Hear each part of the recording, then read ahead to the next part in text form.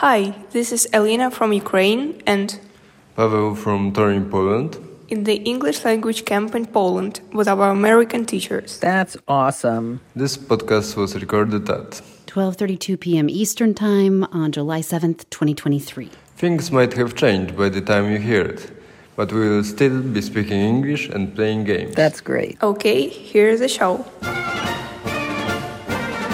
Wow, it's so wonderful to hear from you guys. I hope you're doing okay. Hey there, it's the NPR Politics Podcast. I'm Sarah McCammon. I cover politics. I'm Mara Liasson, national political correspondent. And NPR's Shannon Bond is here. Hey there, Shannon. Hey, thanks for having me. The government's ability to fight disinformation online has suffered a legal setback. Experts say it will have a chilling effect on communications between federal agencies and social media companies. Shannon, what's going on with this case? And as it stands, what exactly does this court ruling prevent the government from doing? Sure. So these are actually two cases that were brought by Republican attorneys general in Missouri and Louisiana. And the core accusation here is that the government is illegally colluding with social media companies to suppress protected free speech. And so this case centers on the social media companies' policies, companies like Facebook and Twitter, against misleading and false claims about the COVID pandemic and vaccines, as well as about election integrity, and just how involved the government was in shaping those policies and also in enforcing those policies. The claim is that, the government really overreached, as these AGs see it, when it came to encouraging companies to take down or otherwise address posts that they were worried would, contribute to vaccine hesitancy, during the height of COVID, or, contribute to undermining democracy in terms of questioning the outcome of the 2020 election and, questioning voting and all these issues that have become, these huge public issues. And so in this case, it's still ongoing, but it came before this federal judge in Louisiana who's a Trump appointee, and he has issued a temporary injunction while the case is going on that says the government, agencies like Health and Human Services, the Department of Justice, the CDC, as well as individual government officials can have basically no communication with social media companies about areas that they consider protected free speech. And so it's a really, really sweeping ruling that has quite a lot of implications for how the government can talk to these companies, about a whole variety of topics, as you can imagine. Shannon, I have a question about this. Protected speech means that anyone can get up in the town square and say that vaccines cause your hair to fall out and your face to turn purple. But the question is, are these social media companies utilities, public utilities that can be regulated by the government, something like the airwaves were when we used to watch old-fashioned broadcast TV? Or are they private publishers that can do what they want and can be completely exempt from any kinds of communications with the government? Right. That is exactly the question. And that's actually kind of how we ended up with this lawsuit. So I think we've talked about before, we certainly talked on this show and on NPR about these sort of long-running claims from Republicans that social media companies censor conservative voices. And they have tried to bring those claims to court before directly against the companies. But as you say, there are actually pretty strong First Amendment protections for social media companies, for Facebook and Twitter and Google. They can decide, they run these private platforms. It's not the public sphere. They are not the government. And so they have a lot of leeway to decide what kind of posts they allow and what they don't allow. And so those legal challenges to kind of directly to the companies have failed.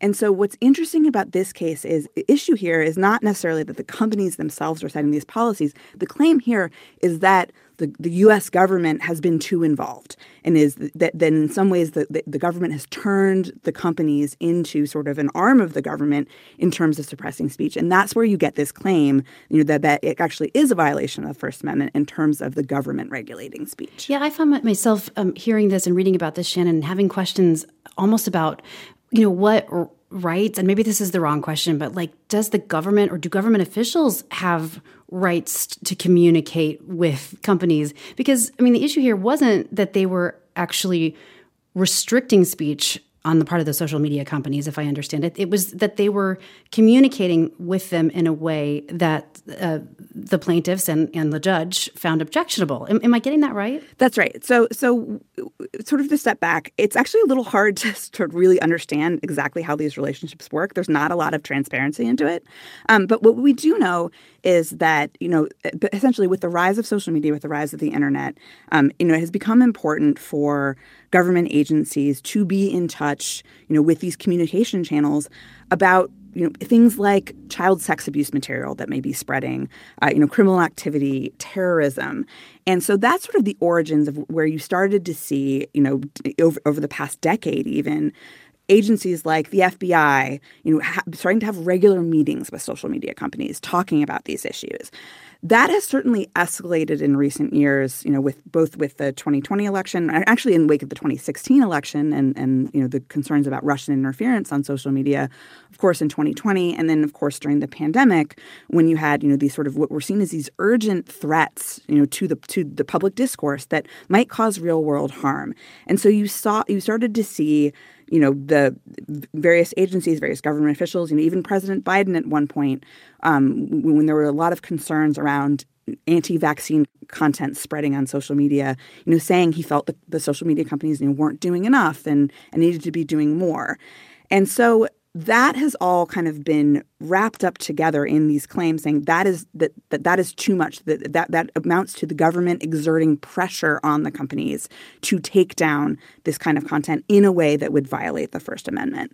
But as you say, there's kind of all sorts of different ways in which we can imagine the government interacting with these companies that, as far as we see, we can tell from the materials in this case, often do seem to fall short of this idea that they are directly ordering companies to take down posts. How is this different, Shannon, from the government calling up the New York Times and saying, if you publish this leaked document, lives will be lost overseas? In other words, a leaked document that exposes the names and phone numbers of U.S. spies in Russia and China. I mean, how is that any different than this?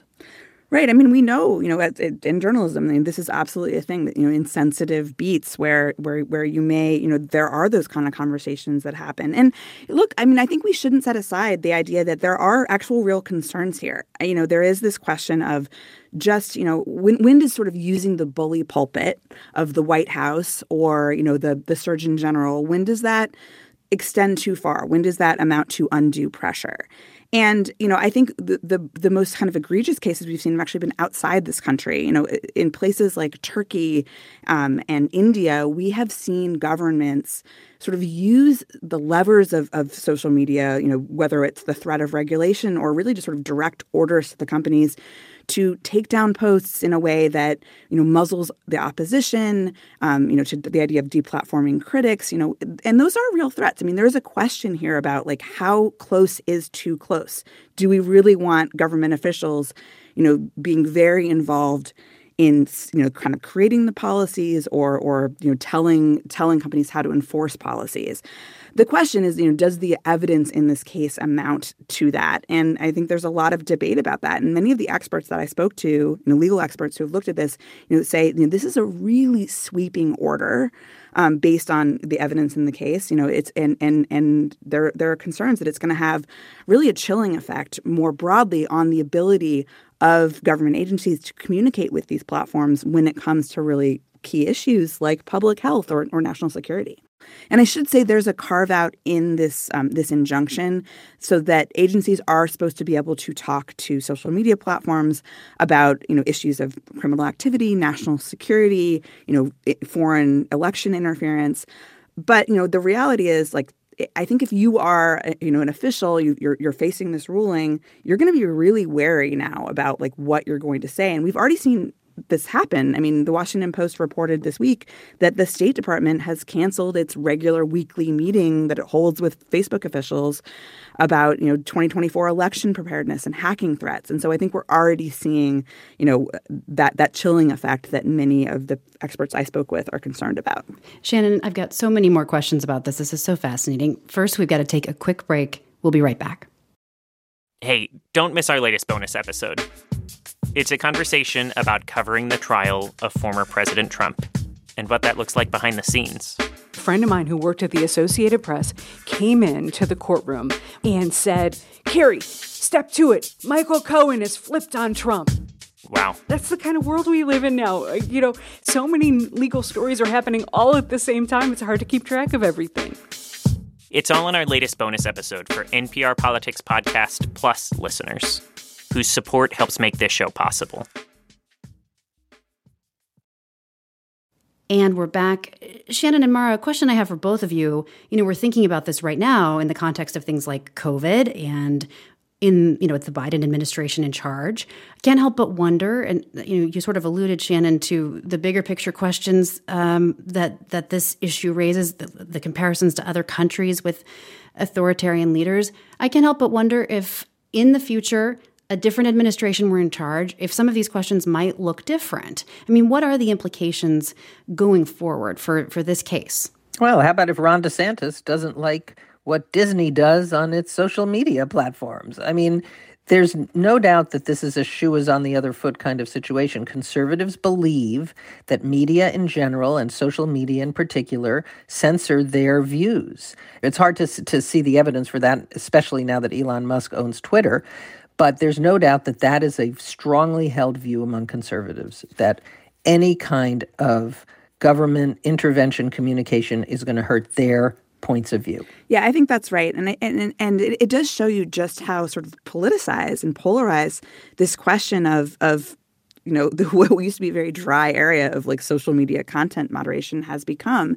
And, we actually have seen these concerns, when the shoe has been on the other foot. When Donald Trump was president, during sort of the beginning of the early stages of the pandemic, during the George Floyd protests, this is at the point where the social media companies were starting to actually institute a lot of new rules and doing things like labeling posts, right? Saying things were making claims were misleading or putting warnings. And when Twitter did that for the first time to a post of Donald Trump, he threatened to take away important legal protections that the platforms had. And people were really outraged about that. There was the idea of, sort of using regulation as a cudgel. This idea, it's also known as jawboning, right? Where the government is sort of using its platform to exert pressure on a company to carry out a certain policy. And so, I think there are those concerns. And I just think it shows you it's really, really hard to have a conversation about any of these topics without it immediately devolving into this partisan battle. Because, as Mara says, conservatives have long claimed that they are censored in the media and particularly on social media. And then on the other side, you have, Democrats who say that the social media companies are not going far enough in terms of policing what's on their platform and making sure they are not contributing to real world harm. I mean, how equipped are courts to even evaluate these claims, Shannon? It seems like some of them come down to questions about algorithms and technology, right? Yeah. And of course, in this case, you look through the set of claims they're making and, it seems like a lot of, borderline to bad examples of that are targeting specifically conservative content. But of course, those are the examples that are being chosen to boost the claims in this lawsuit. There's no sense that this gives us an overall picture of actually, what kind of content is getting moderated on social media. And actually, we do know that it's not always the case that conservative content is being targeted. I mean, certainly from the January 6th committee report and from the testimony of folks who work inside these companies, we know that in many ways, the platforms have kind of bent over backwards, especially when it came to Donald Trump, to not enforcing rules that, would have gotten other users banned or, kicked off or certainly at least limited. They gave him a lot of leeway. It took until after January 6th, right, for any of these platforms to kick Donald Trump off, despite him repeatedly breaking their rules. There was also a Twitter study back in 2021 that found its algorithm boosted right-leaning content more than left-leaning content. If you're just reading this, the briefs in this case, that's sort of not what's showing up here. And I think, again, it's showing that polarization of this issue of content moderation. What does all this mean as we head into the 2024 election cycle? I think there are concerns, certainly ahead of 2022 in the midterms. One of the lessons we had from 2020 and what happened, with Donald Trump's false claims that, all kinds of false claims, everything from that, mail-in ballots were somehow going to be more fraudulent to claiming, that the election was stolen from him. There was a lot of concern, that there would be a repeat. And you saw the social media companies, try to set pretty clear rules and work quite closely, with both governmental and non-governmental partners to try to understand what kind of narratives were being spread. How do we get out accurate information? And, so it's a lot of the just sort of basic mechanics that we've come to expect from social media companies when it comes to elections. Things like making sure that people can get accurate information about when and where to vote. That is something that they work, with local Secretary of State offices and local election officials to do to make sure they have that information correct. And if they are barred now, if those officials are barred from communicating with the social media companies, you kind of have to wonder what that's going to look like. Mara, this case is about allegations of excessive government pressure on social media companies, right? But do you think this could have implications for the regulation of other types of political speech? Because it seems like political speech, or at least the politicization of certain types of speech, is really at the heart of this. Well, this is a big victory for disinformation, I think. Couple that with AI and the general distrust of institutions, and I think it's it's yet another trend that undermines democracy in America. So, Shannon, what happens next here? How is the government responding, first of all? Well, the Biden administration, has said it is going to appeal this ruling, and it's actually already filed a motion to stay this injunction, so to make sure this injunction wouldn't go into effect while that appeal happens. But as we said, we already see government agencies being very cautious and backing off some of these communications. And I think, while it's all in this very, undecided phase and we don't know what's going to happen, I imagine there's going to be a lot of caution. I'll also say, there has been this is part of this larger backlash against the companies, against the tech companies for the kind of policies that have become increasingly muscular, around things like public health and vaccines and elections. There's been a lot of backlash to that. And we've started to see the companies, even before this ruling, backing away from some of these policies. So, for example, YouTube recently said it wasn't going to take down videos anymore, that claimed the 2020 election was stolen. Facebook has said it is no longer enforcing its policy, against misleading or false claims about COVID and vaccines, in certain countries. And so, I think there has already been a ton of public pressure on these policies. And I think the companies, maybe that kind of gives them cover to not be as aggressive. And we're actually also seeing them disinvest in, the teams of people that they have to hire to look at what's being posted and decide whether it breaks the rules or not. So I think it's all pretty concerning heading into an election year. Shannon Bond, thank you so much for your reporting. Thanks for having me on to talk about this. And we're going to take a quick break. When we get back, it's time for Can't Let It Go. And we're back, and it's time to end the show like we do every week with Can't Let It Go. And we have a special guest, Miles Parks. Hey, Miles. Hi, Sarah. This is the part of the show, of course, where we talk about the things from the week that we just cannot stop talking about and thinking about, politics or otherwise. What have you got for us, Miles?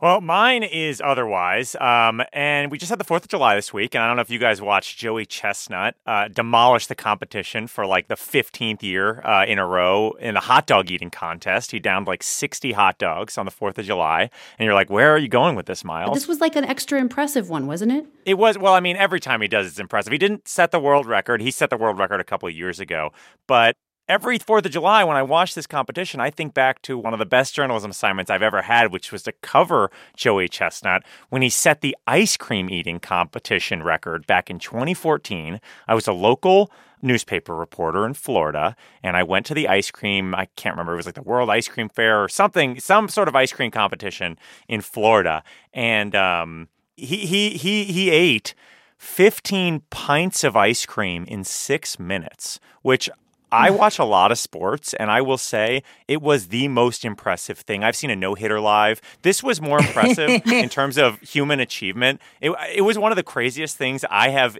ever seen. And I talked to him afterward, and I was so curious. I was like, how does ice cream compare to hot dogs? He set chicken wing records. He set a bunch of eating competitions. He said ice cream was one of the hardest things he's ever eaten competitively because of the brain freeze. Like, brain freeze sets on in like the first minute of eating this ice cream. And he said like he had to basically push through 6 straight minutes of brain freeze to eat these 15 pints, which was just absolutely mind-boggling. And he didn't puke, which is like also extra impressive. Sometimes people do that. Ugh. I once won a White Castle eating contest at high school youth group because my family, as a religious observance, would fast on Wednesdays, like not eat for spiritual reasons. And I always hated that because I like eating. And I got to youth group starving, and they had a hamburger eating contest, and it was like, yes, and I won. I beat like this giant, like 6'2" guy in the youth group. Oh my God. Mm-hmm. This is how. Do you remember how many hamburgers you ate? It wasn't a lot. It was like maybe 6 because they're like those little White Castle ones, you know? Yeah, the little ones. Yeah, that's awesome. Yeah. We should have an NPR eating contest at some point. I'm sure that's probably like against the rules. In order to win, I'd have to come in so hangry, you know? Yeah, right. What do you have, Sarah? So mine is more political, but I just can't stop thinking about it, so this is mine. The former mayor of New York, Bill de Blasio, and his wife, who've been together a very long time, a couple of decades, I think. They have a couple of kids. They gave this very kind of sweet interview to the New York Times about their decision to do something that lots of us have done over the years, which is separate. And I just thought it was kind of heartwarming in a way because they're so mature and so civilized. They've decided, after what sounded like a very rational conversation, that this isn't right. And so they're going to sort of separate in place, date other people, move on with their lives. And, I just think of how many times we've seen political couples go on stage together, usually the wife with a strained look on her face, to try to smooth over something. And this is just two people who've made a decision. It sounds like a very mature decision. And, it's an unconventional one, but I wish them all the best. It was very, very revealing. And of course, they are public people. And it means that their separation is going to be viewed and more public than most people's. But I wonder if this will set the norm, a new standard for public officials separating and then divorcing. It might. Yeah, or maybe just more honesty and openness about what's really going on, because it is tricky for public figures to have private lives. Mara, what about you? What can't you let go? My can't let it go is about a backlash to the Barbie movie in Vietnam. Oh, yeah. In the Barbie movie, on which I am not an expert, there appears to be a map that has a dotted line showing what China believes it owns of the South China Sea, and Vietnam doesn't consider that map legitimate. Didn't Warner Brothers kind of say it wasn't like a serious map? Like they said it was sort of just like a scrawl. Like, didn't they kind of downplay that it was even... Nothing about territorial arguments is not serious. True enough. Even in the Barbie movie. Even in a Barbie movie. And actually, an international tribunal at The Hague ruled in 2016 that China's map wasn't valid under international law. And what's so interesting to me about this is that big movie companies who want to show their movies in China, because there's a huge market there, bend over backwards not to offend the Chinese government. This has happened before. You've seen American sports figures bite their tongue and refuse to criticize China for human rights transgressions and other things. But in this case, there was a backlash to that. Vietnam didn't like it, decided not to show the movie. And in the Philippines, they're also considering whether to ban Barbie for the same reason. So I put this under the heading of backlash to China. And Barbie at the center of global diplomacy. Yes, and Barbie is the center of global politics for the moment. Are you guys going to see the Barbie movie? Oh, yeah, of course. I'm not. No? Is it because of the backlash, Mara? This is like, you're putting your flag down, too? Oh, no, that's not why I'm not going to see the Barbie movie. I'm not going to see the Barbie movie because my daughter is now 22 years old and I don't have to. I don't have a daughter. I'm going to see it anyway. All right. Well, that is a wrap for today. Our executive producer is Mithoni Muturi. Our editor is Eric McDaniel. Our producers are Elena Moore and Casey Morrell. Research and fact-checking by our intern, Lee Walden. Thanks to Krishnadev Kalamer and Lexi Shapital. I'm Sarah McCammon. I cover politics. I'm Mara Liasson, national political correspondent. And I'm Miles Parks. I cover voting. And thank you for listening to the NPR Politics Podcast.